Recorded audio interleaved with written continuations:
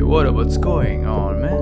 Welcome to the second episode of Rebel Talks, the podcast. Still with me, Tribudi Wiratama as your host, dengan bintang tamu Raditya Dika. Sebenarnya rekaman ini tuh terjadi di bulan Mei 2017, pas gue lagi nge-host di acara seminarnya The Millennials di Kuningan City. So shout out to the millennials.id ya. Jadi pas gue ngobrol-ngobrol laptop gitu, gue nemu rekaman ini dan ya karena gue rasa isinya cukup bermanfaat, jadi ya gue jadiin podcast aja kayak sekarang. Durasinya lumayan panjang, tapi beneran deh isinya seru dan insightful banget ya. Jadi pastiin lo dengerin sampai habis. Semuanya fully unscripted. Here we go.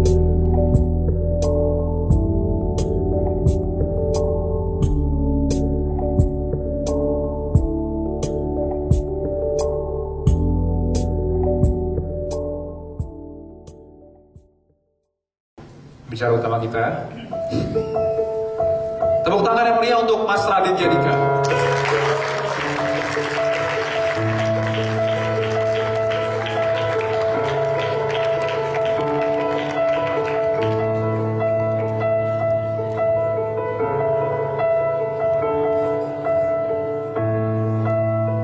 Iya, kayak kawinan ya.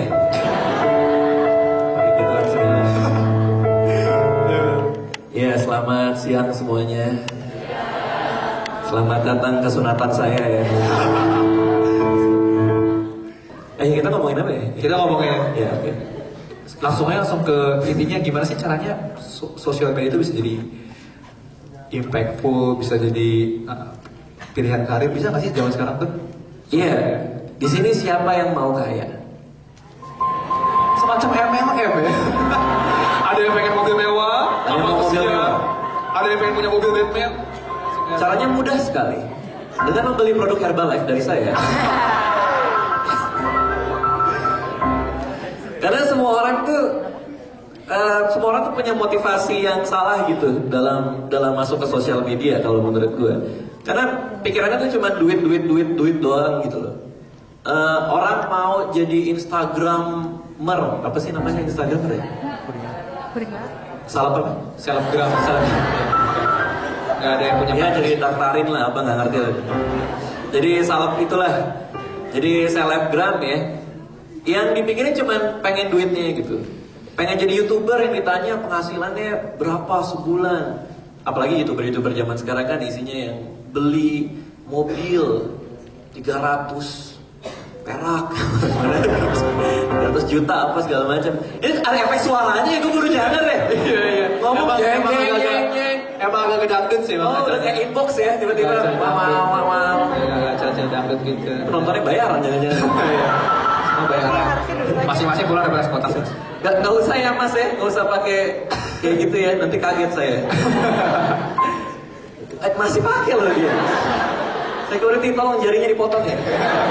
Emang rebel bener.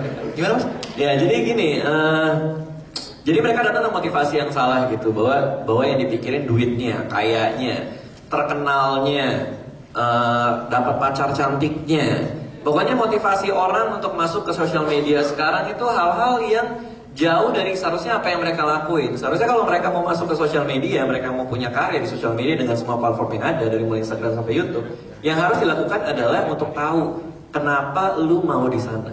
Dan jawabannya adalah karena lu punya kegelisahan yang harus lu tuangkan dalam platform itu. Waktu itu gue jomblo 4 tahun.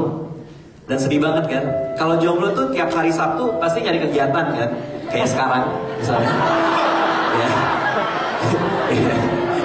Gak punya kerjaan, datangnya ke acara beginian kan. Karena gak punya pacar. Gak usah pakai musik ya.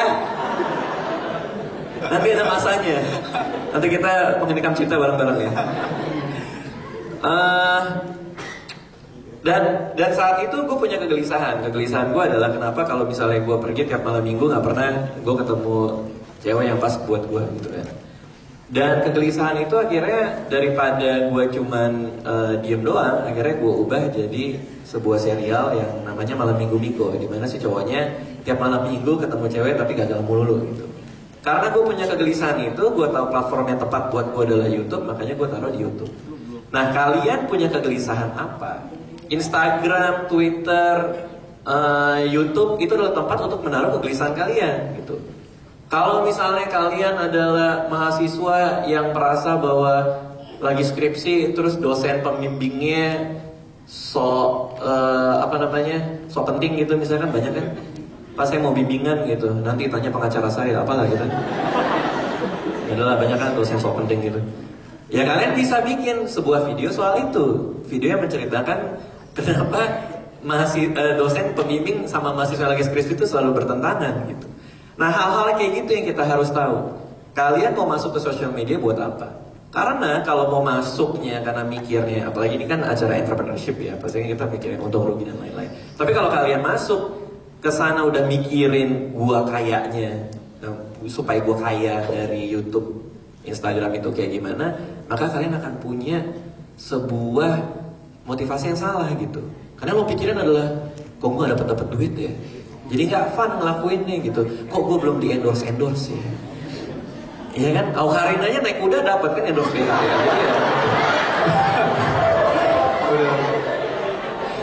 Kudanya dalam hati kayak itu cuma buat melakukan keluarga. Kudanya di bawah mikir aurat gitu. Ini setengah telanjang naik kuda puncak lagi ya. Itu bonsin. Itu dimusuhin katanya kudanya sama teman-teman. Kudanya. Iya bekas Aukarin benar. Nggak rela gitu teman-teman. Anyway, karena naik kuda Aukarin. Ya, jadi ya maksud gue gini, ya lu harus tahu gitu bahwa ketika lo mau bermain di sosial media, entrepreneurship adalah mendatangkan uang dari sana adalah hal lain. Tapi lo harus senang dulu, lo harus fun dulu. Lo harus menaruh kegelisahan lo menjadi sebuah konten. Lo harus bikin value. Karena semakin gede nilai yang lo kasih ke orang, maka akan semakin besar orang yang nonton lo di YouTube, nonton lo di Instagram, follow lo di Twitter dan lain-lain. Lo bisa kasih nilai apa? Kalau misalnya yang lokasi cuman video-video lucu sehari-hari yang semua orang punya, ya nilai lo sama orang lain itu sama. Semakin besar lo beda, semakin besar nilai lo lebih dari yang lain, maka semakin banyak yang follow lo, yang nonton lo dan lain-lain gitu. Nah, gimana caranya supaya banyak yang follow? Gimana cara supaya YouTube lo banyak yang nonton? Jangan jadi yang paling keren. Jangan beli kamera yang paling bagus. Jangan jadi yang paling pintar. Jangan jadi yang paling lucu. Kenapa? Karena yang lebih lucu dari lo pasti banyak nantinya. Yang lebih pintar dari lo banyak. Tapi jadilah yang paling beda. Kalau lo beda, lo sendirian. Jadi cari konten-konten yang berbeda dari orang lain. Dengan itu lo bisa dilihat orang. Itu langkah pertamanya. Dan gimana saya nemuin kegelisahan yang tepat? Ada nggak sih kegelisahan yang nggak tepat? Mungkin ada orang yang gimana gitu. Ada aja ya kalau dia gelisahnya sama badut pesta ya mungkin ya. Agak kurang tepat juga ya. Cuma maksudnya gini, yang bisa menjawab kegelisahan saya apa itu kalian sendiri. Kalian yang tahu gelisahnya soal apa. Kalian datang ke seminar entrepreneurship kayak gini, mungkin gelisahnya gimana sih caranya punya bisnis? Ya itu aja yang dikembangkan. Gimana caranya mulai berbisnis? Apa yang kalian cari dari sana? Hal-hal apa yang menghalangi kalian untuk punya bisnis? Apa yang kalian temukan ketika kalian mencoba untuk punya bisnis baru gitu. Jadi itu yang coba ditelusuri gitu untuk dijadikan sebuah konten yang kalian share. Yang penting kalian punya value, yang penting punya nilai. Daripada karena zaman sekarang ya orang kalau punya kegelisahan yang dijadikan tuh malah jadi sampah gitu. Kayak betapa banyak orang di Twitter punya dosen galak gitu, terus yang ada malah yang sebel huft gitu ya. Dosen tuh galak gitu. Itu kan gak jadi value gitu. Sosial media itu tempat untuk creating value, untuk membuka diskusi, untuk membuat sebuah conversation, membuat sebuah percakapan. Kalau yang lo tweet adalah, aku lagi ke kampus terus rokku sama temenku, sebel huf, aku cutter aja roknya, apalah gitu serah. Cuman yang jelas lo tidak memberikan value gitu. Kenapa gak bikin jadi konten? Nah, cara membedakan adalah lu sebel ngelihat orang lain pakai rok yang sama dengan lu tuh daripada lo nyapa, lo bikin konten, bikin nilai, yaitu 7 tips apa yang harus dilakukan ketika ketemu orang yang roknya sama-sama lu. bikin jadi lucu, bikin jadi informatif, bikin jadi menarik, sehingga itu punya nilai untuk orang lihat dan nikmati gitu. Ketimbang cuma nyampah doang. Tuh ketawanya tuh. Itu gua doang yang denger, apa kalian juga denger ya? Ini kayak ada iblis Kuningan City nih. Ini lu kuburan nih kan? Jadi ya, maksud gua gini. Maksud gua sekarang adalah banyak orang tuh nggak tahu kalau misalnya lo mau punya bisnis, ini lepas dari YouTube dan lain-lain. Banyak orang yang nggak tahu kalau lo mau punya bisnis lo ngapain. Ya itu, lo punya bisnis kalau lo menciptakan nilai. Dengan lo menciptakan nilai, lo akan dihargai mahal. Orang akan ngebeli nilai lo itu gitu. Jadi sekarang gimana kita creating value buat orang lain, itu nomor satu. Nomor dua yang gue lihat, orang punya pandangan yang salah soal karir selama ini. Karena orang mikir ya, dari zaman dulu sampai sekarang, termasuk ibu bapak lo yang ngasih tahu lo dari kecil sampai nyuruh lo kuliah, mereka selalu berpikir karir itu vertikal. Dalam artian lo jadi sales, habis itu misalnya lo masuk kantor lo jadi sales, habis itu lo jadi supervisor sales, habis itu jadi direktur marketing, habis itu jadi apa segala macam gitu, naik ke atas gitu. Tapi di era zaman sekarang, sosial media dan lain-lain, menurut gua karir itu horizontal. Lo bisa jadi seorang sales di kantor, tapi pulangnya lo bisa jualan di Tokopedia. Pulangnya lagi lo bisa jadi konsultan buat temen lo yang pengen berdagang ayam broiler lah di mana. Karena lo punya pengetahuan sales itu dari tempat kantor lo. Jadi karir itu nggak vertikal tapi horizontal. Lo akan mencari, kalau gue menyebutnya adalah keran-keran baru untuk lo putar, dia jadikan revenue stream lo. Penghasilan lo tuh datang dari situ. Jadi mulailah berpikir secara horizontal. Di kesempatan-kesempatan apa lo bisa mengembangkan karir lo. Jadi lo punya uang dari berbagai macam titik. Itu yang coba gue lakuin dengan karir gue sendiri. Gue bermula dari seorang penulis. Penulis itu menulis depan laptop, jadi buku. Tapi gue juga bisa menulis dan gue perankan sendiri di panggung menjadi sebuah stand up comedy. Jadi gue bergeser ke kanan. Gue bisa juga belajar, karena gue punya basic menulis, belajar cara menulis skenario film. Which is gak beda-beda jauh sih sebenarnya. Jadilah gue bikin skenario film. Gue bisa belajar juga, geser lagi ke kanan sedikit, gimana kalau gue menghidupkan sendiri skenario gue. Jadilah gue sutradara. Gue bisa geser lagi sedikit, gimana kalau gue masuk ke dalam frame, ke dalam kotak yang naskahnya gue tulis dan gue sutradarai. Jadilah gue aktor. Geser lagi terus gitu. Sehingga ketika suatu saat buku itu hilang dari peradaban manusia, gue masih bisa main film. Kalau suatu saat orang gak lagi suka nonton film, gue masih jadi stand up comedian. Kalau suatu saat gak bisa jadi stand up comedian, ya gue bisa jadi sutradara. Kalau ternyata gak ada sutradara, gak ada stand up comedian, gak ada penulis buku, gak ada macam-macam, ya gue gantung diri. Jadi itulah yang itu yang itu yang teman-teman harus coba pahami. Gue paham banget di antara umur-umur kalian ya, antara 20 sampai 25, gue tuh bener-bener mikir gimana caranya gue harus berhasil gitu, gimana gue caranya dalam hidup ini bisa jadi sesuatu yang gue inginkan. Yaitu mulailah untuk mengeksplor possibility, mulailah mengeksplor kesempatan pada arah mana lo mengembangkan karir lo. Jangan terpaku cuma pada satu hal gitu. Kadang ada orang yang gue pengen jadi pilot gitu, tiba-tiba kan ya ternyata kalau misalnya dia gagal ya nggak bisa jadi pilot gitu. Ya terus mau ngapain lagi? Bingung, putus asa. Ya carilah kesempatan lain jadi pilot Kidzania gitu kan, di sana ada.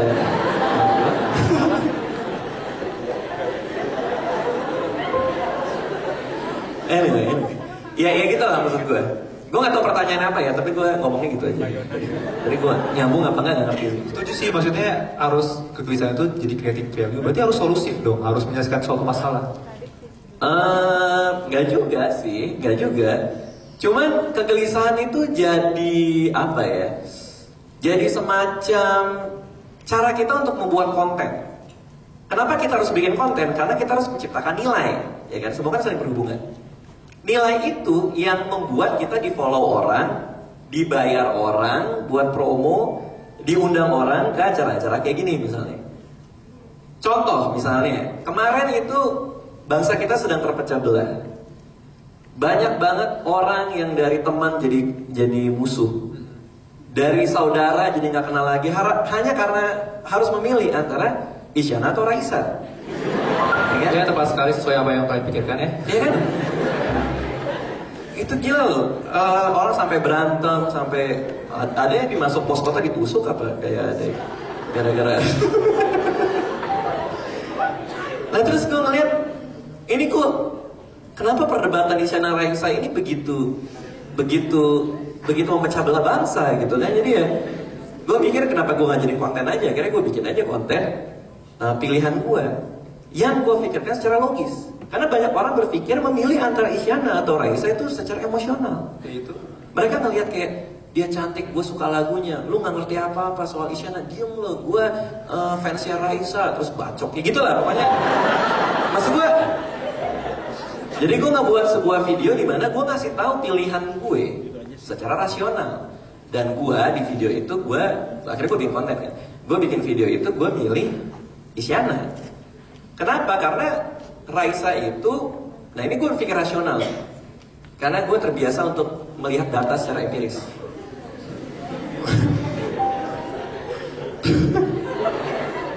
Raisa itu mantan pacarnya Kinan Pierce, ya kan?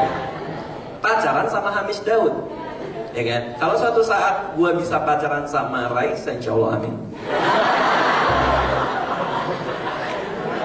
Dan gue nonton sama dia gue gandengan tangan, gue akan terasa tertekan karena kalau gue melihat tangannya Raisa, gue melihat tangan yang sama yang pernah digenggam Hamish Daud dan Kinan Pierce. Gue akan merasa aku tidak pantas menggenggam jari-jari ini. Isyana, kita kagak tahu pacarnya siapa. Gue Google Isyana Saraswati, pacarnya kagak ada sama sekali mukanya. Jadi gue nggak punya benchmark, gue nggak punya batas. Jadi gue bisa menggenggam tangan Isyana tanpa harus mikir. Nah itu gue jadiin konten ya, dan itu serius gitu. Cuman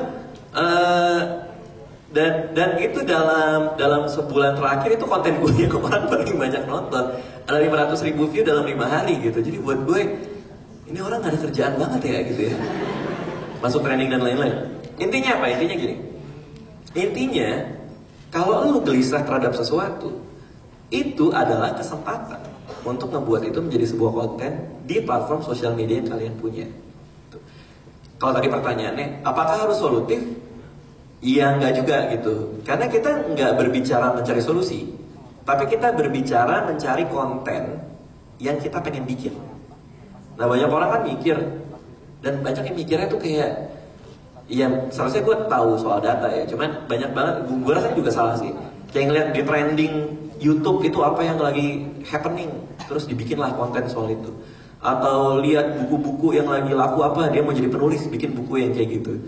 Cuman kalau lu nyasar laku, terkenal dan lain-lain, itu nggak dari sini gitu. Yang dari sini adalah kegelisahan, dan kegelisahan itu biasanya hasilnya menarik buat orang ikuti, karena siapa tahu orang lain punya kegelisahan yang sama gitu. Gitu kira-kira. Tadi kan Mas Adit sempat bahas karir dan job. Ini nggak sih sempat bahas karir? Karir dan job ya.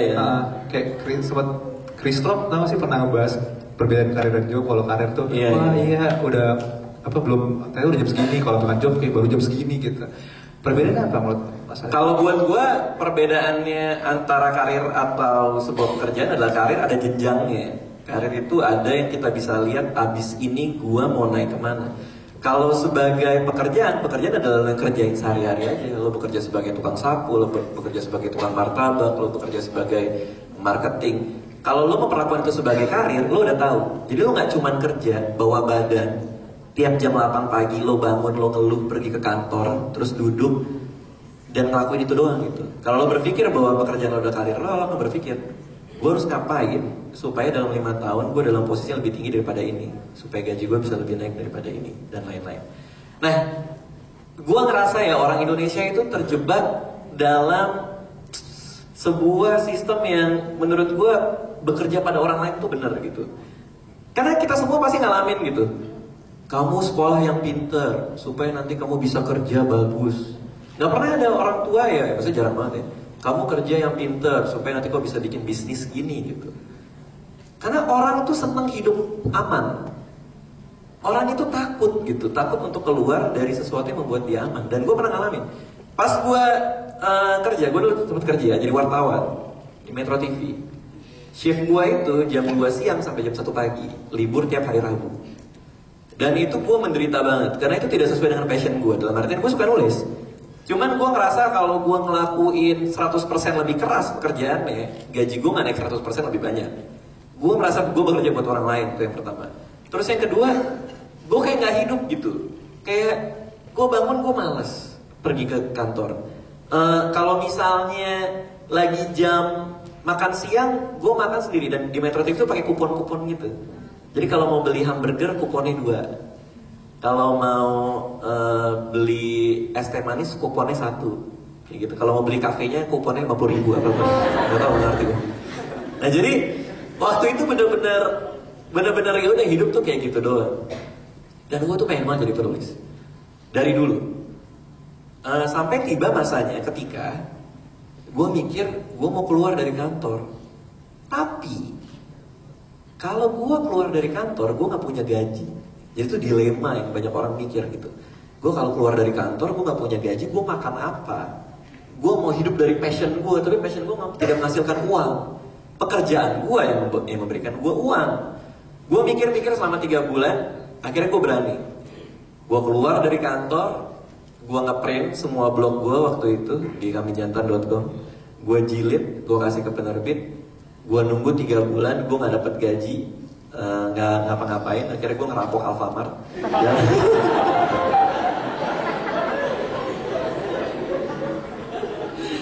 Dan akhirnya gue diterima gitu, buku gue diterbitin gitu. Tapi bisa dibayangin kalau gue cuma berkutat pada dilema antara mau ngelepas gaji atau enggak gitu, ya mungkin gue tidak akan berada di sini sekarang gitu, karena gue masih takut. Akhirnya gue lepasin semua ketakutan gue, bodo amat deh, gue keluar dari gaji deh gitu. Gue tidur kan di rumah nyokap gitu, udah biarin aja makan tiap hari di situ gitu. Ya udah, akhirnya gue keluar, gue coba ngejar karir gue sebagai penulis, dan akhirnya sampai sekarang gitu. Dan gak pernah mudah juga. Karena pertama kali gue jadi penulis ya, buku gue kan judulnya Kambing Jantan ya. Udah terbitin tuh, gue udah happy banget tuh. Tapi di banyak toko buku terjadi banyak kesalahpahaman gitu. Dengar buku Kambing Jantan di beberapa toko buku ditaruh di rak buku pertanian peternakan gitu. Karena disangka buku jualan kambing gitu. Ini demi Allah ya, di Makassar nih, ini beneran nih, gue punya fotonya nih. Di Makassar, buku Kambing Jantan ditaruh di rak buku misteri dan kejahatan. Padahal sampulnya mungkin kayak kue. Itu kan kayak, apa gue kira jenglot apa sih? Bisa jadi lagi ada yang bisa jadi. Gimana dengan orang-orang yang mungkin gak punya privilege untuk, kalau tadi Mas Nadif, oh iya kalau misalkan saya keluar dari pekerjaan, saya masih bisa tinggal di rumah nyokap, masih bisa makan. Gimana kalau misalkan dia keluar dari pekerjaan, ajar karir, mati sorenya gitu? Waduh. Jadi kubur dipocongin dulu tapi. Itu gimana, Mas? Jadi gini, ini saran gue ya, buat orang yang mau ngejar passion nih dan masih terpenjara sama gaji. Yang pertama adalah lakuin passion kamu di waktu luang, sedikit demi sedikit. Yang kedua, dapatin uang dari situ, pelan-pelan. Yang ketiga, nabung sampai jumlahnya itu adalah pengeluaran kamu dalam 3 bulan. Jadi nabung, misalnya pengeluaran lu sebulan 150.000 gitu misalnya. Mana ada ya? Zaman sekarang gak mungkin ya. Lo berapa? Pengeluaran berapa? Yang baju merah sebulan. Mas Fikri gimana? Pengeluaran 2 juta lah ya. 2 juta buat kuota internet 150.000 ya. Sisanya buat traktir pacar yang matre ya. Jadi ya 2 juta lah, misalnya 2 juta. Ya berarti 2 kali 3 2 kali 3 berapa sih? Apa ya? 2 6 ya. Ada 6 juta gitu. Jadi ya udah, lo nabung sampai 6 juta baru lo keluar dari kantor gitu.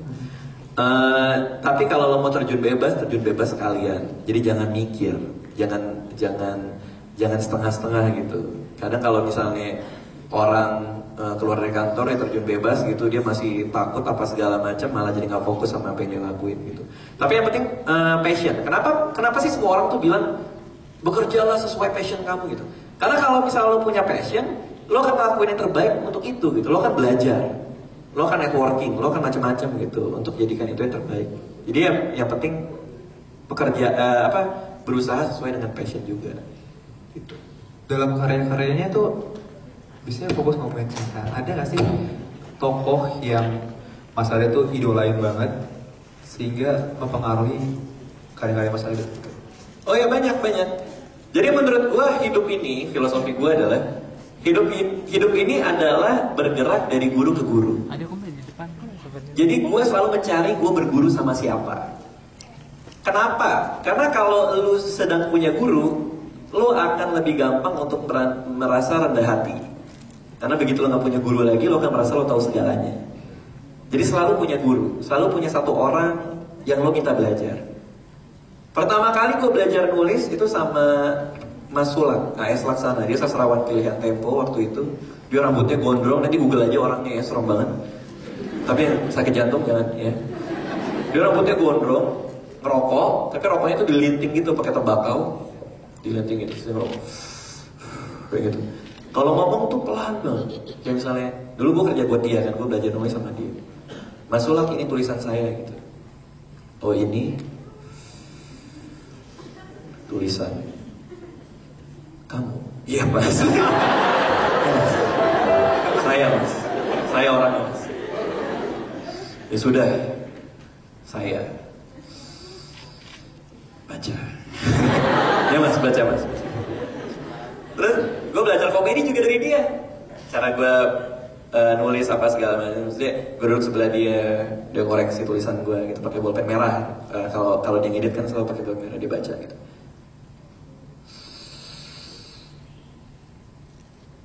Balikin sama dia lihat muka gue.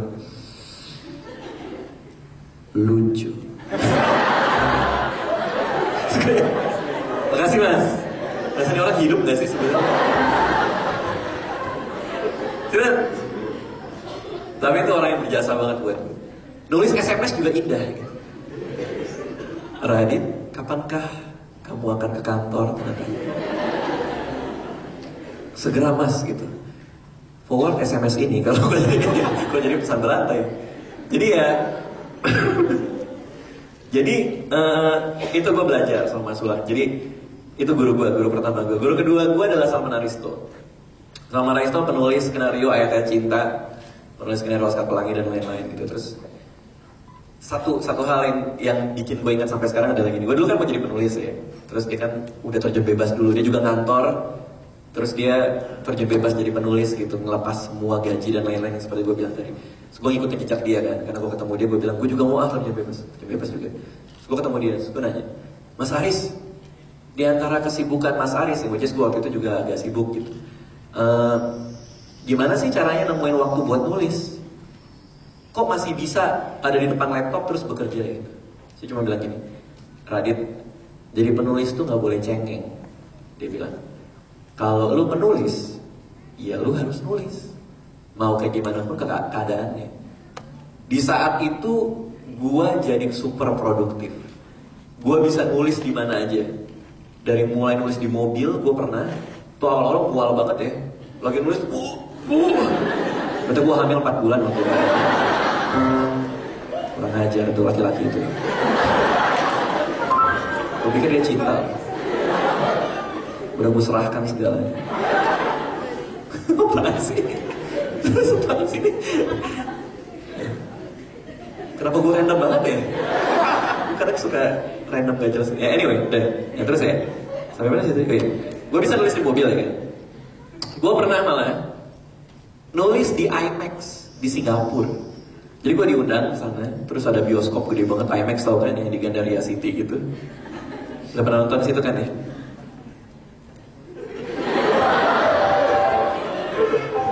Ya nanti cari pacar yang mau bayarin. Terus nonton di IMAX itu di Gandaria City, di Singapura. Waktu itu baru buka, terus gue diundang ke situ. Terus gue liat filmnya boring gitu kan.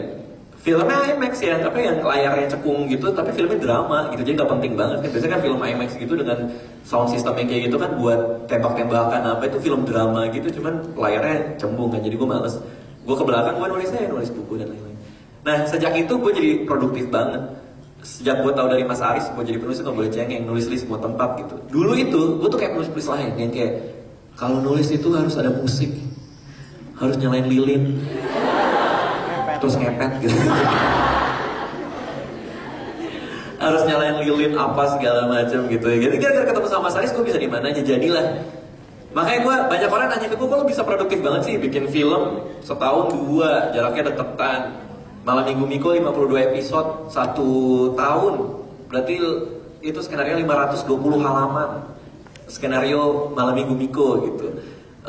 Buku gitu kan. Tiap tahun waktu itu ngeluarin gitu. Sekarang gue lagi gak nulis selama 2 tahun. Tapi kenapa bisa seproduktif itu ya karena tadi gitu. Karena jadi penulis itu emang gak boleh cengeng gitu. Sama aplikasinya sama yang lain-lain. Lu mau jadi pemain band, mau jadi musisi, mau jadi juragan baju, mau jualan pancake duren gitu, ya nggak boleh cengeng gitu, nggak boleh kayak yang tapi aku nggak ada modalnya, tapi aku nggak punya waktu buat ngurusnya, tapi nggak pernah bisa dealing sama dealer, tapi aku nggak tahu cara retail barangnya gimana gitu, yang gak usah cengeng gitu, lakuin aja gitu. Kalau emang lo mau bilang pekerjaan gue ini, ya dengan bangga lakuin pekerjaan itu tanpa harus jadi cengeng gitu sih. Dan itu yang bikin gue kepikiran sampai sekarang gitu. Tapi ya itu, hidup harus melalui banyak guru. Gue lagi berguru sama produser gue sekarang gitu. Jadi dari masa ke masa gue akan selalu mencari orang yang bisa ngasih gue bimbingan gitu supaya gue bisa lebih baik lagi gitu sih. Pertanyaan yang bagus. Musiknya nyala musiknya. Kalau misalkan ini? Ya. Itu apa? Oh, Woody Allen ya. Woody Allen gue juga suka. Dari mulai gue nonton film dia dari mulai Annie Hall itu film terbaiknya dia yang menang Oscar tahun 1977. Gara-gara film itu gue jadi tertarik buat bikin film-film soal cinta gitu. Karena cinta itu rumit banget gitu. Dulu tuh gue cuma menertawakan kehidupan sekitar. Kayak gue nembak cewek terus dia bilang najis lu. Terusnya beneran ya. Terus gue pernah salah masuk WC perempuan. Terus cewek-cewek masuk ke WC itu, terus gue terjebak di dalam kubikelnya. Gak sengaja gue bersin, terus semua ceweknya kaget nyuruh gue dikira setan. Disuruh keluar tapi gue gak mau keluar, sampai didoain dari pintu. Itu pernah terjadi. Jadi gue ceritain hal-hal remeh kayak gitu ya. Cuman semenjak gue ketemu Woody Allen, gue jadi berpikir ternyata cinta itu kompleksitasnya lumayan bisa gue bedah gitu. Mulailah gue membuat banyak film soal cinta gitu. Banyak hal-hal filosofi yang gue coba telusuri sendiri gitu. Bahwa ternyata misalnya semua orang pasti pernah jatuh cinta diam-diam di SMA dan menyesal sampai sekarang. Bahwasanya semua orang pasti pernah mengalami patah hati terhebat yang mengubah pandangannya soal cinta selamanya. Bahwasanya semua orang berpikir bahwa pacaran itu adalah sebuah permainan power balance antara siapa yang lebih berkuasa antara satu dengan lain dengan hubungannya gitu. Dan itu manipulatif banget di berbagai macam sisi gitu. Jadi gue mencoba untuk menelusuri cinta lebih dalam lagi dan coba gue komedikan dalam karya-karya gue gitu. Itu ada suara bayi ya tadi bahas. Ada suara anak kecil.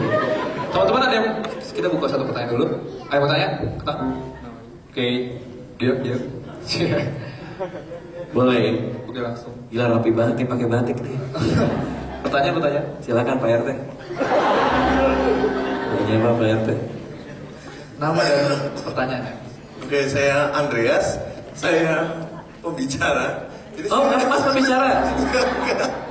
Oh, lepas jilbab ya? Yona. Saya Fokus.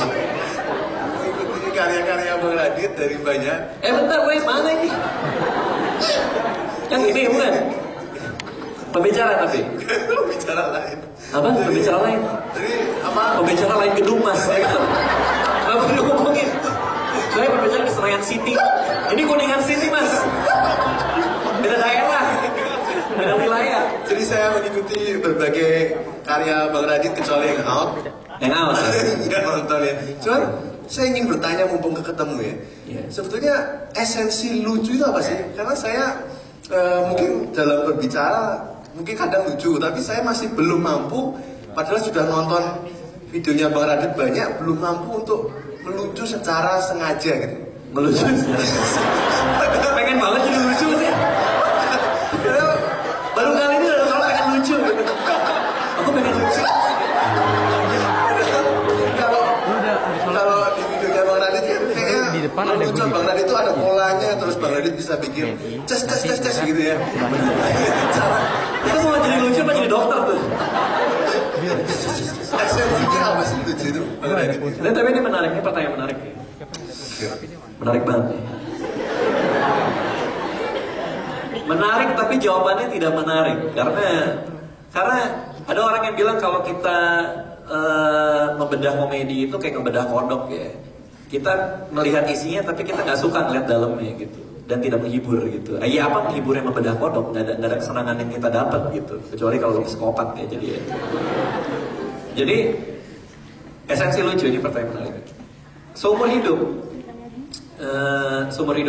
dari mulai SD sampai SMA, saya mencoba untuk mencari tahu bagaimana cara membuat orang tertawa. Kenapa? Karena dulu dibully pas SD sama kakak kelas, sama teman-teman. Karena saya paling kurus waktu itu, paling kecil, paling kecil, paling cupu, pakai kacamata, gede banget gitu, pacaran sama guru PPKN. Ini. Nah, dan ternyata saya menemukan bahwa kalau saya bisa membuat orang tertawa, saya nggak dipukulin, nggak dibully. Jadi melucu adalah cara saya bertahan hidup.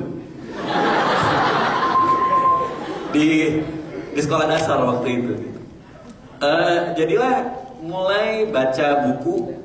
Tahu nggak ya, dulu tuh gue nggak tahu kalian udah hidup apa belum zaman itu ya. Tapi ada Rusia wahahaha 365 hari wahahaha, tau nggak buku itu? Gila tua banget gue ya. Dulu gue sekolah rakyat kayaknya ya. Pulang sekolah Romusya gue. Tapi ya, itu buku-buku komedi, buku-buku jokes om-om gitu loh. Yang ada orang Indonesia dan orang Amerika naik pesawat, yang gitu-gitulah. Dan dia terjun payung, terus pesawatnya delay, apa nggak ngerti lah, ada jok-jok agak jelas gitu. Dan akhirnya itu ceritain ke orang-orang, sampai akhirnya gue coba nyari tahu kenapa itu lucu. Nah, ada dua hal nih.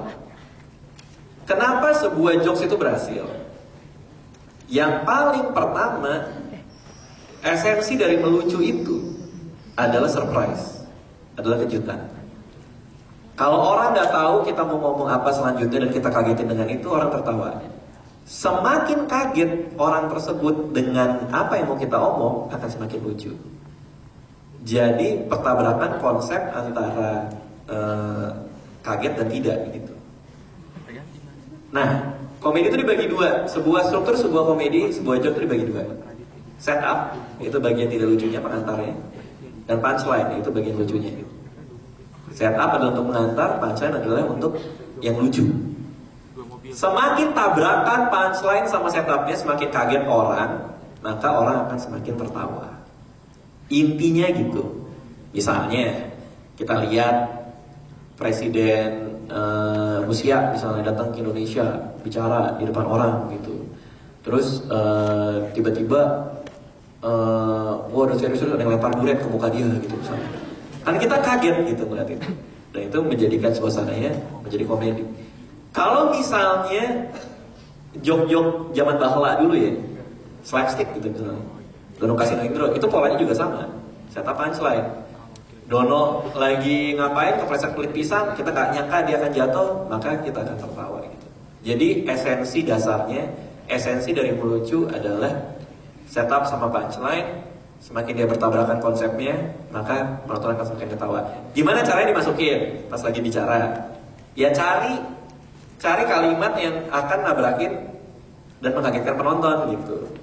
Ya beberapa kali saya lakuin tadi gitu, maksudnya itu improvisasi sih, maksudnya itu nggak disiapin, tapi karena kita udah biasa stand up, udah biasa melucu, udah biasa membuat komedi, kita akan tahu nih, kayak gue bisa deh bawanya ke sini, kayaknya gue bisa ya ke sana gitu. Itu ngangguk ngerti apa pendarahan otak gitu. Udah kayak gini. Tiba-tiba dikubur lagi ya. Ya gitu ya. Gitu. Jadi gimana caranya nanti kalau lagi pembicara ya mencari punchline itu dimasuk-masukin ke pembicaraannya. Gitu. Ada lagi mau nanya?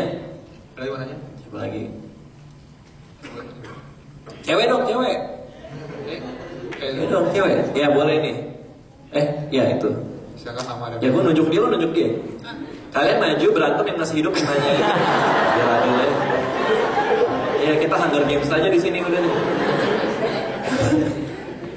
Kiri. Berdiri boleh. Berdiri boleh, mau gelantungan di sini juga boleh. Nama yang bertanya deh. Ini kenalin diri dulu nggak? Oh terserah mau baca puisi Khairil Anwar juga boleh sih. Aku binatang jalan dari kumpulan yang terbuang. Boleh saya bertanya? Ya boleh. Baca puisi boleh. Ya, nama gue Era dari Universitas Gunadarma. Oh, Gunadarma. Iya, tahu nggak? Ya nggak tahu. Tahu. Yang depannya jalan ya. Oh, ada kantin kan? Jadi dulu tuh kayaknya hidup gue kayak ditawain mulu sama orang. Sampai dibilang, lu kenapa nggak jadi stand up comedy kayak gitu kan? Kan ya lumayan lah, maksudnya masih sekolah bisa berpenghasilan gitu. Nggak tahu ya dulu. Karena lu diketawain orang jadi stand up comedy. Kayaknya kita ketawain lo mulu jadi stand up komedian aja. Kasian. Iya maaf. Soalnya gue dulu tuh kayak apa-apa curhat kayak cerita ya tadi gue kayak dimarahin sama opung gue kayak gitu-gitu terus mereka Oh Batak, kamu Batak. Batak. Marga apa marga? Tarigan. Hah? Tarigan. Tarigan. Tarigan. Lahir di Kaskus ya? Lahirnya di Kaskus, iya kan? Ya, sampingnya. Terus Tarigan tuh Mandailing apa Karo apa Toba? Karo. Oke, terus. Paham juga. Gue masuk pion. Oh ya, Horas. Horas ya. Terus Ya, cukup bahasa basinya ya. Oke. Terus habis itu gue mengurungkan niat karena tuh kalau misalnya gue ngomong di depan orang banyak tuh tangan gue dingin gemeteran, jantung gue pengen copot. Tapi jadi kayak gimana ya pengen tapi takut nih tangan gue juga gemeter buat ngomong di depan orang banyak. Enggak kelihatan.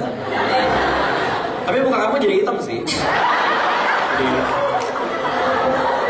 Jadi hitam. Ya pertanyaannya tuh gimana sih supaya bisa mencairkan suasana di depan banyak orang, ya gitulah. Ya itu pertanyaan menarik ya. Jadi yang pertama-tama yang kamu harus lakuin adalah ngebiasain diri ngomong di depan banyak orang gitu. Semakin biasa ngomong depan banyak orang, maka akan semakin tidak nervous pada kesempatan berikutnya gitu. Jadi ini cuma masalah kebiasaan doang. Pulang naik apa? Pulang naik apa kamu? Naik kereta. Nah itu tempat yang bagus untuk nyobain. Serius. Pada duduk nih. Selamat siang teman-teman. Saya baru keluar dari penjara. Daripada saya berbuat kejahatan, minta duduknya.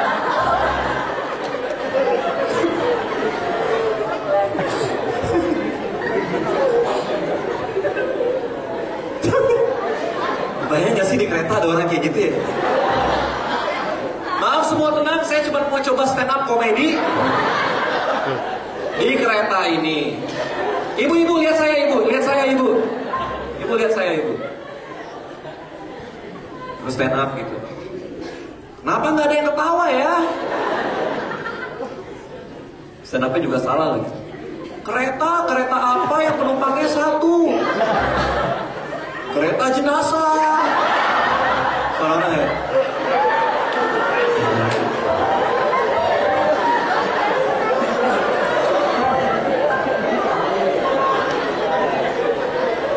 Apaan sih orang? Baru stand up 2 menit, diringkus banyak orang, dilempar keluar. Tapi enggak, intinya gini. Intinya Intinya biasakan lebih sering ngomong depan orang banyak. Itu nomor satu. Berarti niatnya dulu nih, niatnya untuk maju dan ngomong. Dan banyak orang yang gak niat untuk maju dan ngomong depan banyak orang. Kenapa? Karena takut. Takut dibilang gak lucu, takut dibilang garing, takut malu. Kalau menurut gue gak apa-apa gitu. Biasakan diri kalian untuk ngerasain rasa takut itu gitu. Dan jangan kalah. Kalau takut nikmatin aja. Orang banyak nulis buku gak pernah mau dikasih penerbit karena takut dibilang jelek. Ya kalau takut dibilang jelek, kirimin aja. Kalau dibilang jelek ya alhamdulillah, karena lo tahu itu gak bagus. Jadi lo bisa bikin jadi bagus. Takut bikin video Instagram yang lucu-lucuan, karena nanti orang pada ngebully. Dibilangnya garing lah, apa lo narsis lo. Gak apa-apa, coba aja bikin. Kalau emang dibully satu guna dharma, ya paling resikonya dikucilkan dari masyarakat. Tinggal stand up di kereta.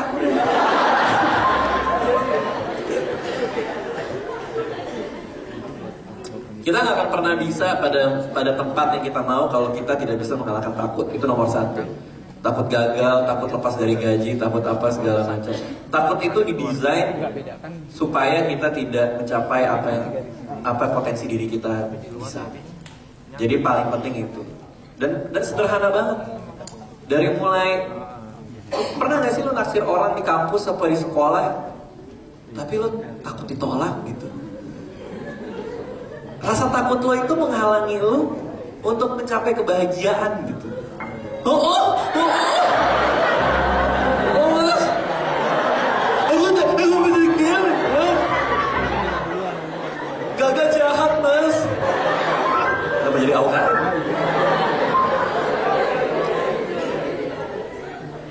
Iya, emang kenapa gitu? Maksudnya ngomong aja gitu. Kalau suka sama orang, gini loh, gini ya.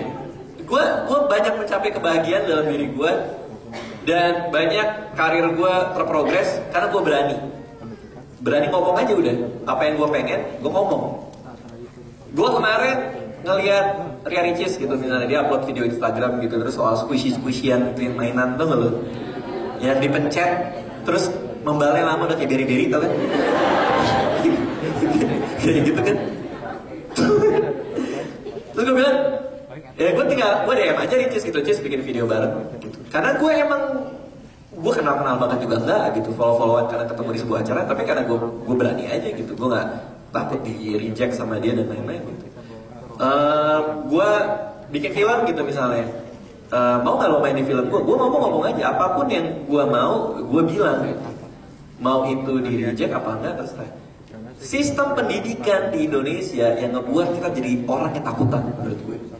Karena begitu adikmu bertanya, nunjuk tangan dilihatin teman-teman, dikata-katain, dibilang iso berani lo segala macam.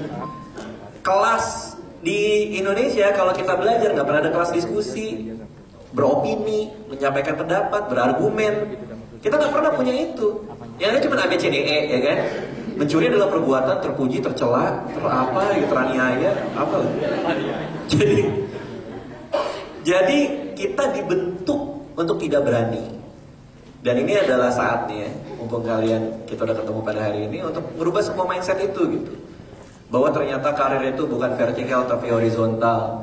Bahwa ternyata rasa takut itu mungkin terbawa dari kebiasaan-kebiasaan kita dari kecil yang harus kita coba hadapi saat ini gitu misalnya. Ya banyak hal yang harus kalian ubah sih kalau mau jadi sesuatu di masa sekarang. Itu sih kira-kira. Ada yang mau bertanya? Oke, mungkin mas yang itu. Terus itu. Silakan nama dan pertanyaannya. Gitu. Nama saya Rudi Bayu Prasetyo. Saya mahasiswa, mau bertanya. Oh ya silakan, saya mau jawab. Saya pikir mau sulap. Dari mana? Mahasiswa mana? Dari STAN, Mas. Oh STAN. Sekolah Tinggi Angkatan Negara ya. Berarti kamu pintar dong? Biasa aja sih, Mas. Wih, pernahnya gitu. Biasa aja mas dalam hati ya, iyalah gila. Pikir gampang. 2 kali 4 berapa? Gila. Cepet banget kayaknya. Nih. Nggak mikir loh. 2 kali 4, 8. Gila. Siapa pacarnya Aukarin sekarang? Nggak tahu mas. Oke. Mungkin nggak masuk di ujian stan.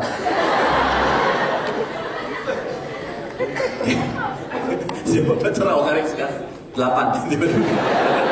Banyak amat. Ya mau nanya apa? Gini mas, saya mau tanya terkait dengan tadi kan mas Raditya di dan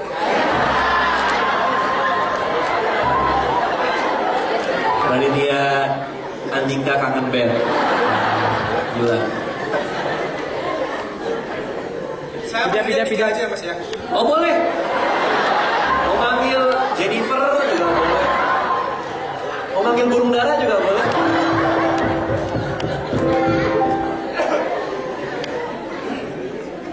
Ya. Jadi gini mas, saya ulang lagi. Pertanyaan saya cuma 2 aja. Yang pertama, Iya pertanyaan 2, intro lu lama banget. diam dulu mas, bentar mas.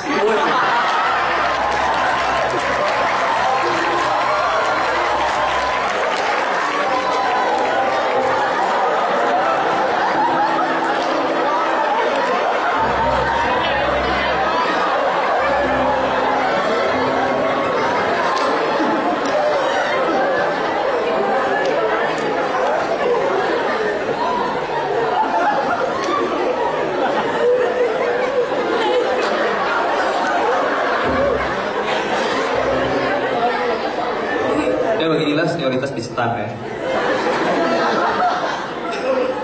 Pertanyaan mas silakan. Aku gak pernah nyangka anak stan jahat-jahat. Oke semua diam daripada kita dipukul pakai kalkulator ya. Jadi bosong koa ditabokin itu satu. Bagaimana? Gini mas, kalau kita kan tadinya ingin jadi seorang siswa harus mencari seorang guru. Selalu jadilah merasa seperti seorang murid gitu kan. Nah, pertanyaan saya, gimana caranya kita bisa masuk ke lingkungan yang passion kita tuh di situ gitu? Ngerti gak mas maksudnya? Oh benar. Bagaimana? Kita itu harus selalu menjadi murid dan mencari seorang guru. Bagaimana masuk ke lingkungan passion kita itu nyambungnya di mana ya? Antara kalimat A dan kalimat B itu nggak ada konjungsinya ya, maksudnya itu hubungannya apa antara 2 kalimat itu gitu? Silakan pas belakang. Maksud saya gini mas kan pengen jadi seorang penulis dulu nih. Ya. Nah, terus bisa masuk ke lingkungan penulis kan kebetulan juga jadi seorang wartawan. Ya. Nah, biar bisa dia kenal dengan seorang penulis yang lain, itu kan mas kebetulan udah punya senior yang tadi yang gondrong itu siapa? Ya, kelar. Ya. Dari semua yang gue omongin lo cuma inget rambutnya doang. Wow, makasih lo. Makasih banget lo. Nah, gimana kita bisa masuk ke lingkungan yang masnya passionnya ke situ, tapi juga bisa ke situ gitu loh mas? Maksudnya masnya kan kebetulan. Gue nggak tahu ya di stan lo dikasih makan apa ya. Tapi coba gue simplifikasi ya pertanyaan lo ya. Jadi maksudnya adalah, gue kan penulis nih. Mau jadi penulis kan? Gimana cara nyari guru yang juga penulis? Wadaw gitu doang. Jadi maksud lo adalah gimana kalau lo pengen jadi seseorang, masuk ke lingkungan itu, cari guru dari lingkungan itu. Oke, lo pengen jadi apa sekarang? Nah, kalau Pengen jadi apa dulu? saya kurang tahu juga mas. Ya udah, oke. Gimana caranya seseorang yang kurang tahu masuk ke lingkungan yang nggak tahu apa-apa dan punya guru yang juga nggak tahu apa-apa? Itu gampang sekali ya. Banyak sekali orang yang tidak tahu apa-apa yang bisa kamu jadikan guru. Ya, lu harus nyari itu dulu. Nyari itu dulu. Sebenarnya kan saya juga punya kegelisahan mas. Ya. Kegelisahannya apa? Kegelisahan saya kan sekarang ini kalau saya perhatikan banyak orang yang ketika nggak tercapai cita-citanya, yang tadi katanya jadi pilot nggak tercapai, nggak tercapai, bukan karena dia nggak mampu, tapi karena dia kurang berusaha gitu loh mas. Nah, jadi entrepreneur dan sebagainya itu kayak pelarian aja dari cita-cita yang gagal dia capai. Ya maksudnya bukan sampai yang pelarian. Lu suzon sih? Lu suzon sama orang ya? Jadi dari tadi nih 3 entrepreneur berdiri nih, lo di situ mikir ini pasti pelarian. Pasti cita-cita dia tidak tercapai. Ini 3 orang, 4 orang loh. Yona lagi ngomong nih pelarian. Tak usah bersembunyi di banyak wajahmu. Jadi gini. Coba gue simplifikasi lagi. Gue bikin simpel lagi. Jadi lo punya kegelisahan. Dan itu banyak orang yang menjadikan entrepreneurship sebagai pilihan kedua dari cita-cita yang gagal. Oke. Lalu ada pertanyaannya nggak? Ada mas. Itu pernyataan doang? Atau ada pertanyaan di baliknya nggak? Ada, ya. Saya kan bikin startup mas, untuk membantu orang-orang yang di menengah ke bawah malah di bawah yang ekonominya kurang mampu. Ya, jadi menengah apa bawah nih? Ya bawah aja mas. Bawah aja, ya udah, oke. Ya, boleh bawah. Keluarga gak mampu supaya bisa sekolah di tempat yang gratis gitu. Bisa sekolah di sekolah yang gratis. Dan dapat pekerjaan langsung, contohnya kayak di sekolah saya atau sekolah yang lain gitu. Jadi lo punya sekolah juga. Katanya lo punya sekolah. Kayak di kampus yang saya sedang di stan. Iya. Ngomong aja stan. Ngomong stan. Bisa sekolah di sekolah yang saya kampus apa? Ya kampus yang sedang stan. STAN. Stannya. Stan di Bintaro. Milik negara. Wadaw. Ya terus. Tapi ketika saya bikin produk ini, itu enggak, orang-orang kurang tertarik gitu mas. Bikin startup ini? Iya. Okay. Yang saya tuju kan masyarakat yang nggak mampu. Nggak mampu. Nah itu persoalannya. Orangnya nggak punya HP semuanya. Jadi dia nggak bisa tahu ada program lo. Ya kan? Iya benar. Lah terus apaan sih? Apaan sih? Ini temennya siapa sih? Itu udah tahu. Kan udah tahu masalahnya. Lo bikin aplikasi HP buat orang yang nggak mampu, terus lo nanya kenapa nggak ada yang pakai? Karena pada nggak punya HP. Ya itu benar. Ya terus apa masalahnya? Ya Allah. Harap bersabar ini ujian. Jadi apa yang lo mau lakuin? Jadi permasalahannya apa? Maksud saya gini mas. Lo udah tahu kan itu ya. Permasalahannya. Maksud saya kan nggak mungkin bisa mempromosikan seluas kalau saya sendirian. Ibaratnya gini. Startupnya ini, yang ada di HP ini. Iya. Ya terus. Nah, gimana caranya biar orang itu bisa nerusin ke orang lain gitu loh mas, yang dia nggak tahu. Orang yang mana nih? Yang tadi yang di bawah tadi. Ilang katanya begini. Oh jambak jambak. Terusin ke orang lain. Masuk stand. Ya, oke. Ini coba gue simplifikasi lagi ya. 3 kali men. Lo punya startup buat orang nggak mampu, tapi banyak yang nggak tahu. Gimana caranya kalau satu orang make, dia ngomong ke orang lain? Itu pertanyaannya. Jadi intinya gimana caranya orang yang tahu, jadi tahu pasti gini mas, yang punya HP kan pasti kan orang mampu lah, ibarat kata orang yang mampu secara ekonomi gitu mas. Nah, biar gimana dia bisa nerusin ke orang yang nggak mampu gitu loh. Jadi bisa. Tapi kan yang nggak mampu nggak punya HP. Kalau diterusin kan? Nggak harus lewat HP mas. Bisa lewat yang lain. Malah komputer. Jadi kan bila jadi komputer tuh lebih mahal dari HP. Bisa HP itu 1 juta juga ada. Warnet misalnya mas gitu loh mas. Warnet.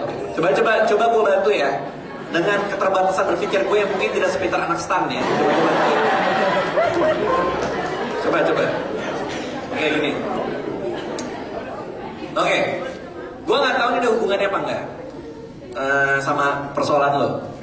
Cuman gue merasa cara paling benar untuk mempromosikan sebuah produk apapun yang lo mau bikin tadi adalah dengan memberikan insentif bagi orang yang nge-share.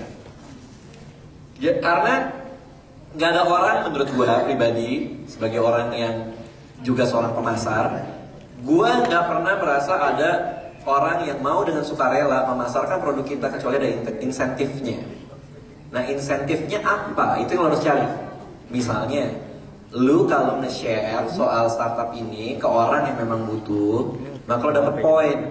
Kalau poin itu kekumpul, lo bisa misalnya dapet satu course di universitas yang lo pilih, yang lo kerjasama bareng. Jadi orang itu ngumpulin poin, dapat satu mata kuliah yang dia bisa ikutin secara bebas untuk dapat misalnya sertifikat apapun lah gitu. Atau kerjasama sama teman-teman yang bikin acara hari ini, kalau misalnya ada orang yang mau nge-share produk lo itu ke orang yang memang membutuhkan, dia akan dapat poin. Kalau 3 kali bisa share ke orang yang ikutan, lo bisa datang ke seminar kayak gini gratis misalnya.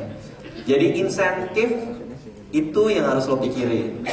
Nah, makanya cara-cara kayak gini itu penting untuk networking juga, dimana lo bisa berkenalan sama orang-orang yang punya bisnis yang lain dan membuat value kalian tertukar gitu misalnya. Jadi lo bisa kerjasama tanpa harus ngeluarin uang gitu untuk membuat insentif buat orang lain gitu ya. Nah, itu tugas lo sekarang untuk tahu kelemahan dan keunggulan aplikasi yang lo bikin dan membuat insentif yang sesuai dengan orang yang mau nge-share produk itu. Masuk akal nggak? Banget. Tadi lo bilang pertanyaannya 2 kan? Satu lagi apa? Gimana caranya dapat feedback terus-terusan, Mas? Ibaratnya gini, sampean kan punya guru. Dia ngomongin guru tadi pertanyaan gak ada nyambungnya loh. Pertama kali menulis kan, misalnya gurunya yang Pak Gondrong itu. Ya, betul. Terus setelahnya kan pasti nambah guru lagi. Nah, gimana caranya kita bisa dapat feedback ke mereka gitu loh, Mas? Jadi maksudnya kita bisa ngerepotin mereka ibaratnya gitu. Oke, yang pertanyaan menarik nih. Banyak orang pada dasarnya suka ngebantu. Pada dasarnya. Cuman kalau gue selalu merasa gimana ya, gue ngomongnya gimana caranya gue bicara ini tanpa terlihat kalau orang itu egois ya. Cuma gimana ya ngomongnya, gini deh. Semua orang pasti punya kepentingan. Itu menurut gue. Cara kita dealing dalam tanda kutip bisnis, relasi atau apapun adalah untuk kita tahu kepentingan orang itu apa terhadap kita atau kita terhadap dia. Bahkan pertemanan pun, relasi sosial yang kita punya itu saling memenuhi kepentingan satu sama lain. Lu ngajak temen lu nonton berdua atau bertiga gitu, bukan karena dia seneng kan, dia nonton sama dia gitu, tapi karena dia juga butuh teman untuk nemenin dia gitu. Ini pandangan yang sangat gelap soal hubungan antara manusia satu sama manusia lain, tapi itu yang gue percayai. Oke, pacaran pun juga kayak gitu.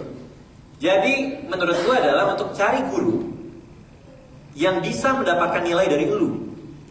Misalnya lu belajar sama seorang guru ya, lo kan startup ya. Kalau startup kan ada perkumpulan tuh startup Indonesia kan. Ada banyak orang-orang di situ. Misalnya Natali Ardianto yang punya tiket.com, dia tuh suka bikin inkubasi lo tau kan? Dimana dia bikin sebuah program buat startup, terus datengin angel investor, orang yang mau invest duit ke sana, terus dikembangin, baru bagi hasil gitu misalnya. Nah, misalnya dia gitu, atau Shinta Bubu gitu, Mbak Shinta yang punya bubu.com, dia juga sering bikin program kayak gitu. Nah, lu datang ke mereka, lo tawarin ke mereka lo bisa ngapain. Mbak, misalnya Mbak Shinta nih, Mbak, saya mau belajar dari Mbak, boleh nggak? Saya magang di kantornya Mbak, saya nggak dibayar gitu, tapi saya diajarin. Dia dapat value dari lo, yaitu manpower ekstra di kantornya dia. Lo dapat dari dia, yaitu knowledge dan pengetahuannya dia. Jadi selalu tawarin ke orang lain, lu bisa ngasih nilai apa ke dia untuk kepentingannya dia. Karena orang kalau nggak kenal lu, tiba-tiba lu datang ke jalan gitu, mau ajarin gue dong, jadi tabok lu gitu. Jadi itu caranya, selalu tahu kepentingan orang apa dan gimana cara lu bisa bertukar nilai dengan orang tersebut. Gitu ya. Udah ada lagi? Oke. Ya boleh, itu mau nanya banget tuh kayaknya. Silakan. Nama dan pertanyaan. Ya mungkin pertanyaan saya nggak selucu dan sepecah masnya tadi. Dia nggak niat lucu. Itu bukan punchline yang di set ya. Iya. Halo Radit, nama saya Gea. Saya mau tanya 2 hal. Iya. Dari mana kuliah juga? Dulunya kuliah tapi sekarang udah kerja. Oke. Yang pertama, kebetulan saya backgroundnya sekolah public relations dan sekarang kerja di salah satu PR agency. Selain itu saya juga menjadi content writer freelance. Beda seperti Radit atau misalkan influencer lain yang nulis konten untuk buzzer atau influencer gitu. Saya nulis untuk yang misalkan clients untuk benar-benar Instagram, Facebook, web. Instagramnya klien. Ya misalkan, gue pengen bikin campaign gini-gini saya nulis. Pertanyaannya, gimana cara kita cari jalan tengah antara maunya klien, misalkan klien cuma maunya ngikutin apa yang di pasar, sama kita punya value yang kita mau kenalin ke klien, kita mau meyakinkan, nggak selalu lo harus mainstream kayak yang tadi Radit bilang, yang perlu beda. Misalkan klien bilang, kita bikin yang alay-alay aja, yang kayak post-post kayak bahasa-bahasa zaman sekarang. Tapi sometimes saya lihat kalau lihat target audiensnya udah shifting, misalkan dari anak-anak yang alay-alay udah mulai lebih ke targetnya bukan B dan C lagi, tapi A dan B misalkan. Saya kan harus mengedukasi klien. Nah mungkin Radit bisa ada tips and trick-nya. Yang pertama itu mau tanya. Yang kedua ini cepet aja karena saya rasa ini bagus buat Radit share. Saya mau tanya, dulu kan Radit sekolah ambil finance kayak Adelaide karena mengikuti orang tua. Gimana punya satu courage untuk akhirnya bisa bilang ke orang tua gitu, itu bukan passion saya, papa, mama, dan saya mau ambil sekolah yang lain aja. Karena banyak teman-teman saya kegelisahan lagi, mereka ngambil sekolah just because ikutin yang orang tuanya mau, atau ikutin yang udahlah teman-teman gue ambil ini, yang aman ambil accounting, misalkan seperti itu. Karena kalau Radit terus ngambil itu finance sampai selesai, mungkin kan nggak ada di sini, jadi mungkin boleh di-share itu aja. Terima kasih. Menarik nih pertanyaannya. Cuman gue nggak tahu jawaban dua-duanya. Ada lagi mau nanya? Gitu. Gue jawab ya. Oke, ini menarik nih. Gue dulu pernah punya perusahaan digital marketing juga dulu, dan udah nggak gue urus lagi gitu. Jadi gue cukup dekat dengan kegelisahan lo punya. Bahwa lo punya brand nih, dia datang ke lo kan, terus lo mau men-set up sebuah campaign yang menurut lo pas, tapi brandnya bilang, kayaknya nggak asik, udah ikutin aja yang ini aman, gitu kan maksudnya.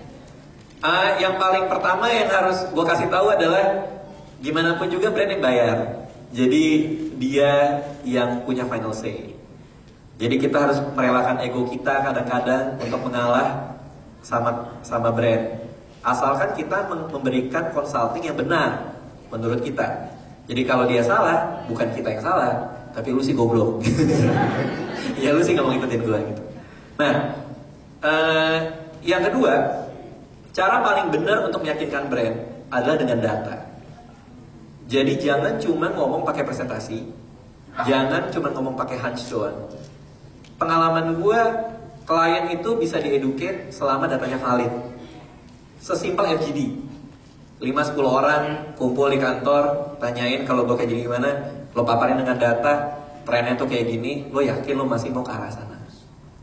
Nah yang ketiga yang paling penting, gue menemukan bahwa semua di sini kalau pada mau jualan, termasuk lu yang punya startup, lu masih di sini ya, lu nggak mau keluar aja. Termasuk lu yang punya startup, tadi siapa namanya? Rudy. Cara paling gampang untuk PR-ing, untuk memberitahu ke masyarakat soal produk kita, ya dekat sama marketing juga ya untuk memasarkan produk kita, adalah dengan membuat cerita. Di sosial media zaman sekarang, buat jualan itu gak bisa lo taruh barang lo harganya sekian, gunanya ini. Tapi build a story out of it. Misalnya, gue mau jualan film nih, hangout gitu misalnya. Yang gue jual adalah ceritanya, bahwa film ini ada pembunuh di antara 10 artis. Siapa? Gue bikin itu. Ada yang nebak-nebak di YouTube apa segala macam dan lain-lain. Kemarin gue bikin film The Guys gitu misalnya. Ada ceritanya, yaitu The Guys adalah cerita gue jadi pekerja kantoran yang pada akhirnya memutuskan untuk lepas gaji tadi gue bilang dan bisa pergi. Jadi ini cerita personal buat gue. Nah itu yang keluar bahwa The Guys adalah proyek personal apa segala macam. Bikin cerita di tempat lo, startup lo misalnya. Katakanlah dulu lo orang gak mampu, lo bisa kuliah di stan dan akhirnya lo pengen lo suatu hari ngelihat anak jalanan, lalu lo ajak dia ke motor lo basuh dia dan lo tanya, nah kamu gede mau jadi apa? Mau jadi kayak kakak gitu. Baiklah kakak akan buatkan aplikasi buat kamu. Misalnya ada cerita kayak gitu. Daniel Wellington gitu misalnya, ada yang pakai jam Daniel Wellington ya? Itu menarik banget ya. Daniel Wellington itu salah satu contoh sukses karena dia bikin cerita yang menarik. Jadi si foundernya ini yang dari Swiss itu dia, dari Swiss apa dari mana ya? Lupa deh gue. Pokoknya dia dari Eropa.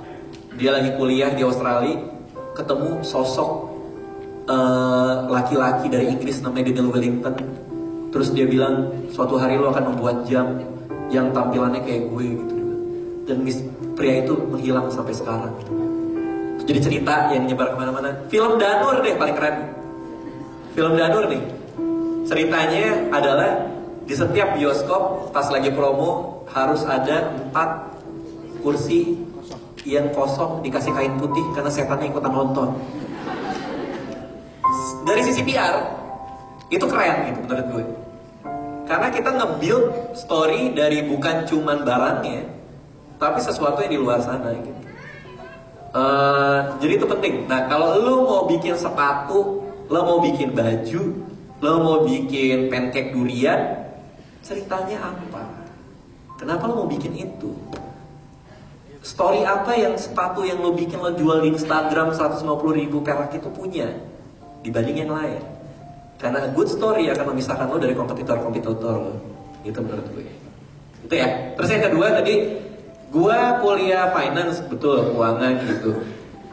Gue cabut karena ya gue emang pengen jadi penulis. Gue tinggal berani ngomong aja ke orang tua gitu. Cuman gue nggak ninggalin kuliah. Gue tetap lulus S1 tapi di UI, ilmu politik waktu itu, nggak kepake sama sekali. Gue kuliah 8 tahun tuh udah paling tua di sana, ada mahasiswa baru cium tangan biasanya, jadi kayak gue jalan aja berdebu semua keluar, udah fosil gue itu. Jadi poinnya bukan diputus kuliah, poinnya di ngejar apa yang lo mau. Gue nggak mungkin ngejar apa yang gue mau kalau gue masih di sana. Jadi gue balik, gue kuliah di sini. Kenapa sih harus banget selesai kuliah? Kan banyak tuh orang yang udah ngikutin passionnya dia, terus dia kerja, tapi masih kuliah. Akhirnya dilema, ninggalin kuliah apa kerja? Kalau menurut gue, yang kayaknya agak-agak salah juga kalau dibanding entrepreneur lain ya, menurut gue selesaiin kuliahnya. Kenapa? Karena gak ada perasaan yang paling bahagia ada di balai room waktu itu. Kalau di UI itu di balai room, pakai toga, disalamin sama rektor, terus nyokap lo foto lo dari belakang. Jadi itu satu momen yang membanggakan buat ibu lo, buat nyokap. Karena kita semua tahu ibu-ibu yang kalau lagi arisan pasti yang suka nyelipin. Kalau lo jadi sarjana tuh suka diselipinnya sama dia. Kita arisan di ujungnya anak gue nih sarjana komunikasi. Ini suka diselip-selipin gitu. Karena mereka bangga. Jadi ya menurut gue kalau tadi maksudnya adalah gimana caranya milih kuliah sama pekerjaan, menurut gue sih selesaiin dulu kuliahnya. Bukan buat lu, tapi buat orang tua. Itu ya kira-kira ya. Tepuk tangan dulu dong. Masih ada mau tanya? Masih ada. Oke, mungkin yang belakang. Sian banget lu dia. Udah 2 juta sebulan pokoknya. Siapa? Halo semuanya, nama aku Anja. Yang mau aku tanyain, seperti yang kita tahu kan, Bang Raditya itu sudah banyak banget menyutradarai filmnya sendiri. Nah kalau misalnya kita lihat ke belakang lagi, tugas dan tanggung jawab seorang sutradara itu adalah mendirect talent maupun kru. Yeah. Nah, sedangkan backgroundnya Bang Raditya Dika itu adalah seorang scriptwriter. Nah pertanyaan saya, bagaimana Bang Raditya menguasai tugas dan kewajiban seorang sutradara? Sekian. Wih keren banget ya.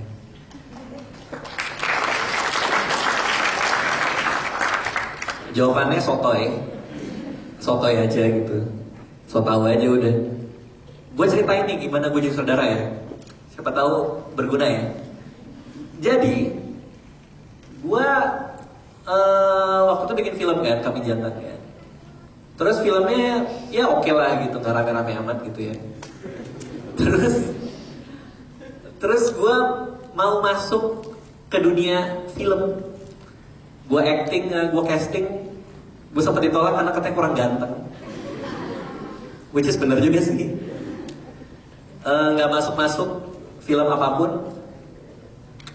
Sampai akhirnya gue punya kegelisahan, gue jomblo 4 tahun dan lain-lain.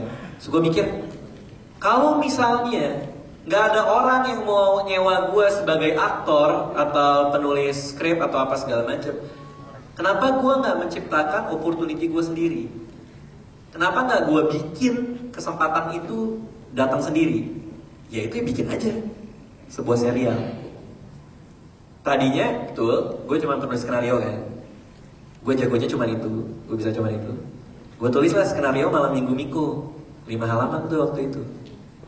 Gue tulis, gue nggak nawarin ke TV, gue nggak nawarin kemana-mana, gue mau bikin sendiri.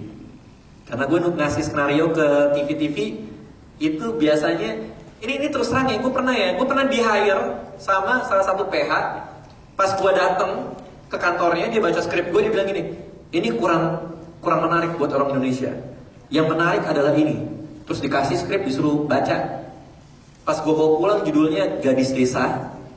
Itu bagian depannya tentang cewek lagi lari terus dibunuh sama orang jadi hantu. Jadilah gue males ngirim skenario ke PH. Udahlah gue bikin sendiri. Nah, gue kan maunya jadi penulis skenario doang nih. Gue mau bikin Malam Minggu Miko episode 1 kan. Gue cuma punya duit 4 juta waktu itu di kantong. Kalau gue nyewa sutradara, gue gak punya duit. Kalau gue nyewa aktor, gue gak punya uang. Gue nyewa lokasi, gue gak bisa, gak punya duitnya juga. Karena itu coba udah habis buat makan sama teman-teman yang bantuin gue, sama nyewa kamera. Jadilah gue ngomong ke Rian. Mau gak bantuin gue, Rian Adriandi waktu itu stand up comedian, mau nih. Gue nyari pemeran untuk jadi pembantu. Yang Anca itu ya. Malam-malam, jadi di manajemen gue tuh ada asisten namanya Anca, itu dia gitu. Jadi dia bukan aktor. Malam-malam dia lagi ngerokok di depan, terus gue bilang, ini jam 10 malam, gue lagi nyari orang yang mukanya kayak pembantu, siapa ya gitu. Terus dia ngerokok, ada cahaya gitu kan. Lo kayak pembantu sih, ya boleh deh gue aja. Kira dia yang main. Nah, sebagai sutradara gue goblok banget, karena gue gak ngerti apa-apa. Yang gue tahu gambarnya begitu gitu, cuma nggak tahu cara bikinnya. Jadi gue nggak pakai lampu, kamera cuma dari sana, terus gue ngetek banyak banget. Kan kalau coverage standar kamera itu kan kalau kita ngobrol berdua, satu masternya yaitu dua-duanya kelihatan, terus baru muka dia kelihatan, muka gue kelihatan. Nah gue bikin tuh banyak banget, dari sini, dari bawah, dari atas, dari close up gitu, ada makanan apa segala macam gitu. Karena gue nggak ngerti apa-apa gitu, gue bikin aja sebanyak-banyaknya. Habis itu karena kesotoyan dan keberanian gue untuk bikin aja, jadilah Malam Minggu Miko yang pertama kan. Ditaruh di YouTube, gak taunya rame banget. Karena mungkin dulu gak ada yang kayak gitu. Jadi itu poin yang lain ya, kalau lo beda lo pasti dilihat. Dulu tuh gak pernah ada yang bikin serial komedi di YouTube sepanjang 5 menit. Di telepon gue, dari Tempo mau wawancara, dari Gatra mau wawancara, pada mau wawancarain, sampai akhirnya Kompas TV nelpon gitu. Mau dong ketemu lu, gue penasaran yang gue bikin apa. Duduklah gue, besoknya di ruang direktur. Ada direktur programming buat beli program TV baru, ada direktur pemasarannya segala macam. Gue duduk gitu kan, dia bilang, Radit, gue ini Malam Minggu Miko, lu bikin apaan sih? Mau bikin serial komedi gitu. Wah, Kompas TV lagi butuh program nih, gimana kalau kita beli, kita jadiin programnya Kompas gitu. Ya boleh aja sih, gue bilang gitu kan. Tapi syaratnya gue yang megang kendali, jadi nggak boleh diedit apa segala macam gitu. Kan takutnya kalau masuk TV, kayak TV-TV lain, tiba-tiba nanti dibikinnya drama gitu kan, karena ratingnya tinggi. Si Miko pulang gitu, si Anca datang, Mas Miko aku hamil gitu, tampar, naik elang gitu ya, gitulah. Jadi ya, akhirnya gue bilang gini, Tapi tetap saya pegang kendali sama kontennya. Ya udah Mas Radit maunya berapa? Untuk satu season gue bilang. Iya 26 episode. Wadaw, baru bikin satu kan. Gue tulis aja, gue mau segini gue bilang. Terus dia lihat, oke gue bilang. Iya, PH-nya Mas Radit yang bikin semuanya. Kita tinggal tayang di Kompas TV. Oke, salaman pas keluar, gue gak punya PH. Gue gak tahu cara bikin program. Gue gak tahu apa-apa, bayar karyawan. Aku gak punya kantor, gue sendirian doang pinjam kamera temen. Akhirnya gue nelpon, ada temen gue produser, gue minjem kantornya dia. Karena kan PT itu harus ada izin usaha apa segala macam, pajak gitu-gitu kan. Pinjam itu dong PT-nya Mbak Tias namanya. Ya udah gue ngurus dia deh. Duitnya masuk Mbak Tias ngumpulin kru buat gue. Krunya ini bekasnya Mas Rudi Sujarwo, saudara film. Hari pertama syuting malam minggu Miko buat TV. Gue duduk, genset datang. Wah gila gede banget deh gue bilang. Lampu-lampu dipasang kan. Waduh, asisten saudara gue datang, asrada gue. Cuk gitu. Semua saudara punya asisten kan. Datang, cuk. Dia anak buahnya Mas Rudi Sujarwo, belajar di sekolahnya Mas Rudi kan. Datang duduk. Mas Radit, kita mau ngambil nih scene pertama nih. Si Miko, Anca sama Rian ada di ruang tengah, mereka lagi ngobrol. Mau dari mana dulu nih? Dari master dulu, apa dari cover dulu, atau kita follow aja, nanti pas di editing tinggal dipilih mana yang mau dipakai dari masternya dulu, atau kita jumping scene. Sebentar. Gue ke WC dulu ya. Gue ke WC, gue buka Google, ngomong apa sih kampret tadi? Ngomong apaan nih sih? Gue turun. Gue duduk gitu. Gimana gitu? Yang menurut lo aja. Masa harus gue yang mikir? Wah, biasanya master dulu. Ya master dulu, gue catat master dulu. Terus ya udah. Dan kita syuting ya 26 episode ya. Gue belajar jadi saudara tuh jadi jebur gue. Udah dapat duit coba dari Kompas. Dikasih duit kan tanggung jawabnya jadi gede kan. Kalau itu cuma main-main doang pakai duit gue sendiri mah mau salah sih bodo amat ya. Tapi dikasih duit buat 26 episode, disuruh budget segala macam gitu. Dan ditayangin di TV lagi. Jadi buat gue tekanannya kenceng banget, apalagi gue pernah nge-nyutradarin sama sekali gitu. Dan itu ngaco banget. Tinggal sisa 2 episode, duitnya habis. Nggak ada sisa. Mbak Tias datang ke gue yang PT-nya gue pinjam, dia bilang, kita nggak punya duit lagi. Kalau masih sisa 2 episode buat tayang di TV, terus mau gimana? Gitu. Terus gue mikir kan, nggak bisa nyewa lokasi, nggak bisa. Nggak bisa nyewa pemain lagi, nggak bisa. Ya bisa gimana?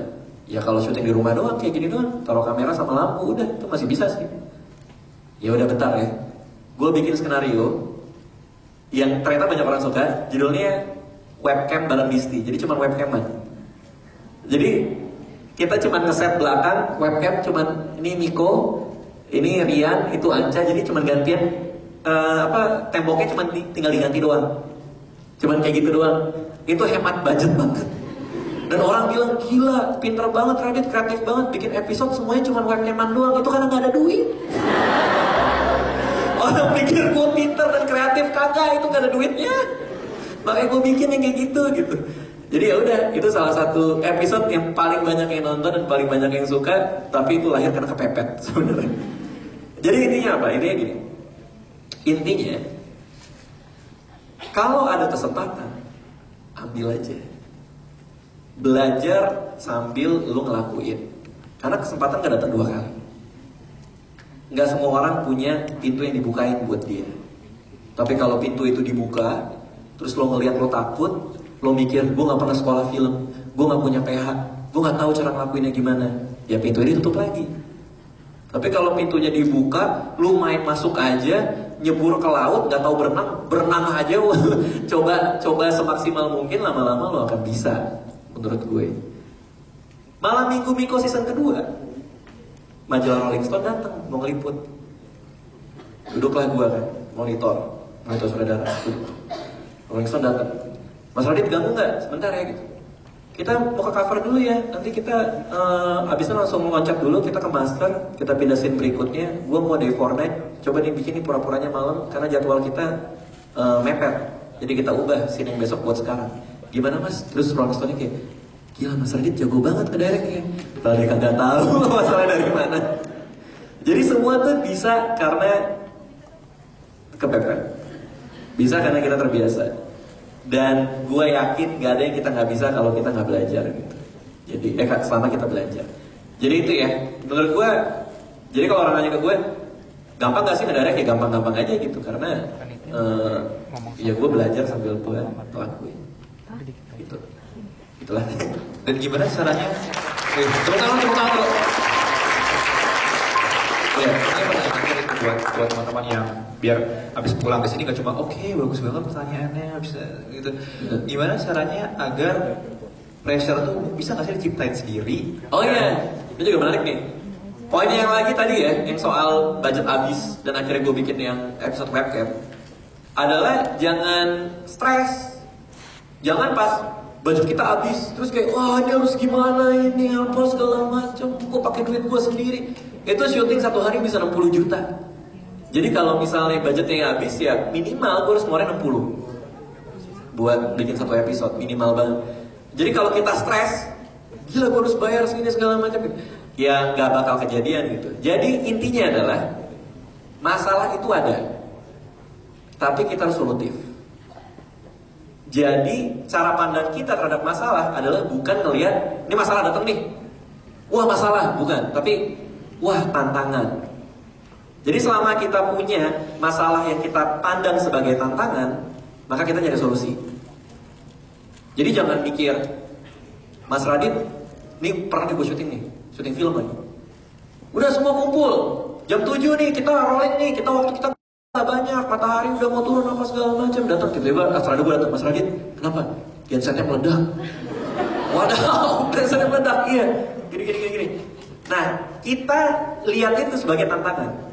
Genset meledak, tantangannya gimana supaya tetap syuting. Jangan dipikir masalah. Mas Radit, genset meledak, aduh masalah nih gensetnya meledak, kita nggak bisa syuting nih, ya udah kita tungguin. Jadi beda mindsetnya. Kalau di lapangan, kalau ngerjain apapun, bisnis apapun, selalu mikir itu tantangan. Mas Radit, pemainnya telat 3 jam nyasar. Kan kita syuting di Kuningan, jadi ke Kuningan di Jawa Barat. Waduh, jauh banget ya. Ya tantangan. Kalau pemainnya nggak bisa datang, ini tantangannya. Gimana caranya kita syuting tetap jalan? Pakai bahu orang lain, misalnya.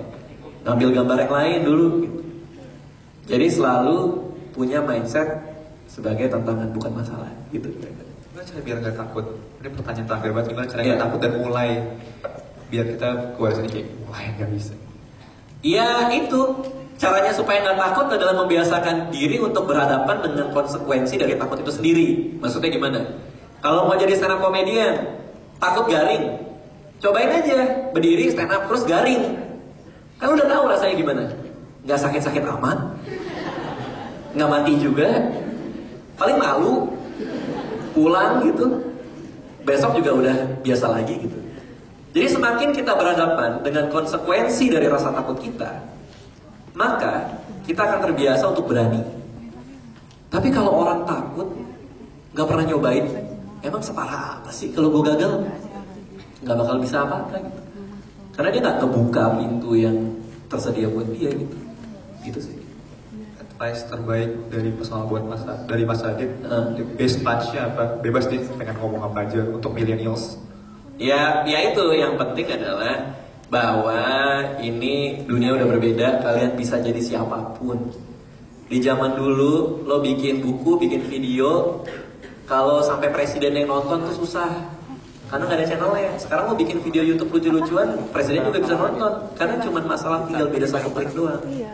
Nah di antara semua kesempatan yang udah ada zaman sekarang, kalian para generasi baru ini bikinlah karya sebanyak-banyaknya. Jadi pembuat film, jadi penulis buku, jadi macam-macam, asalkan jangan lebih laku dari gue. Berarti ya nih kayak di waktu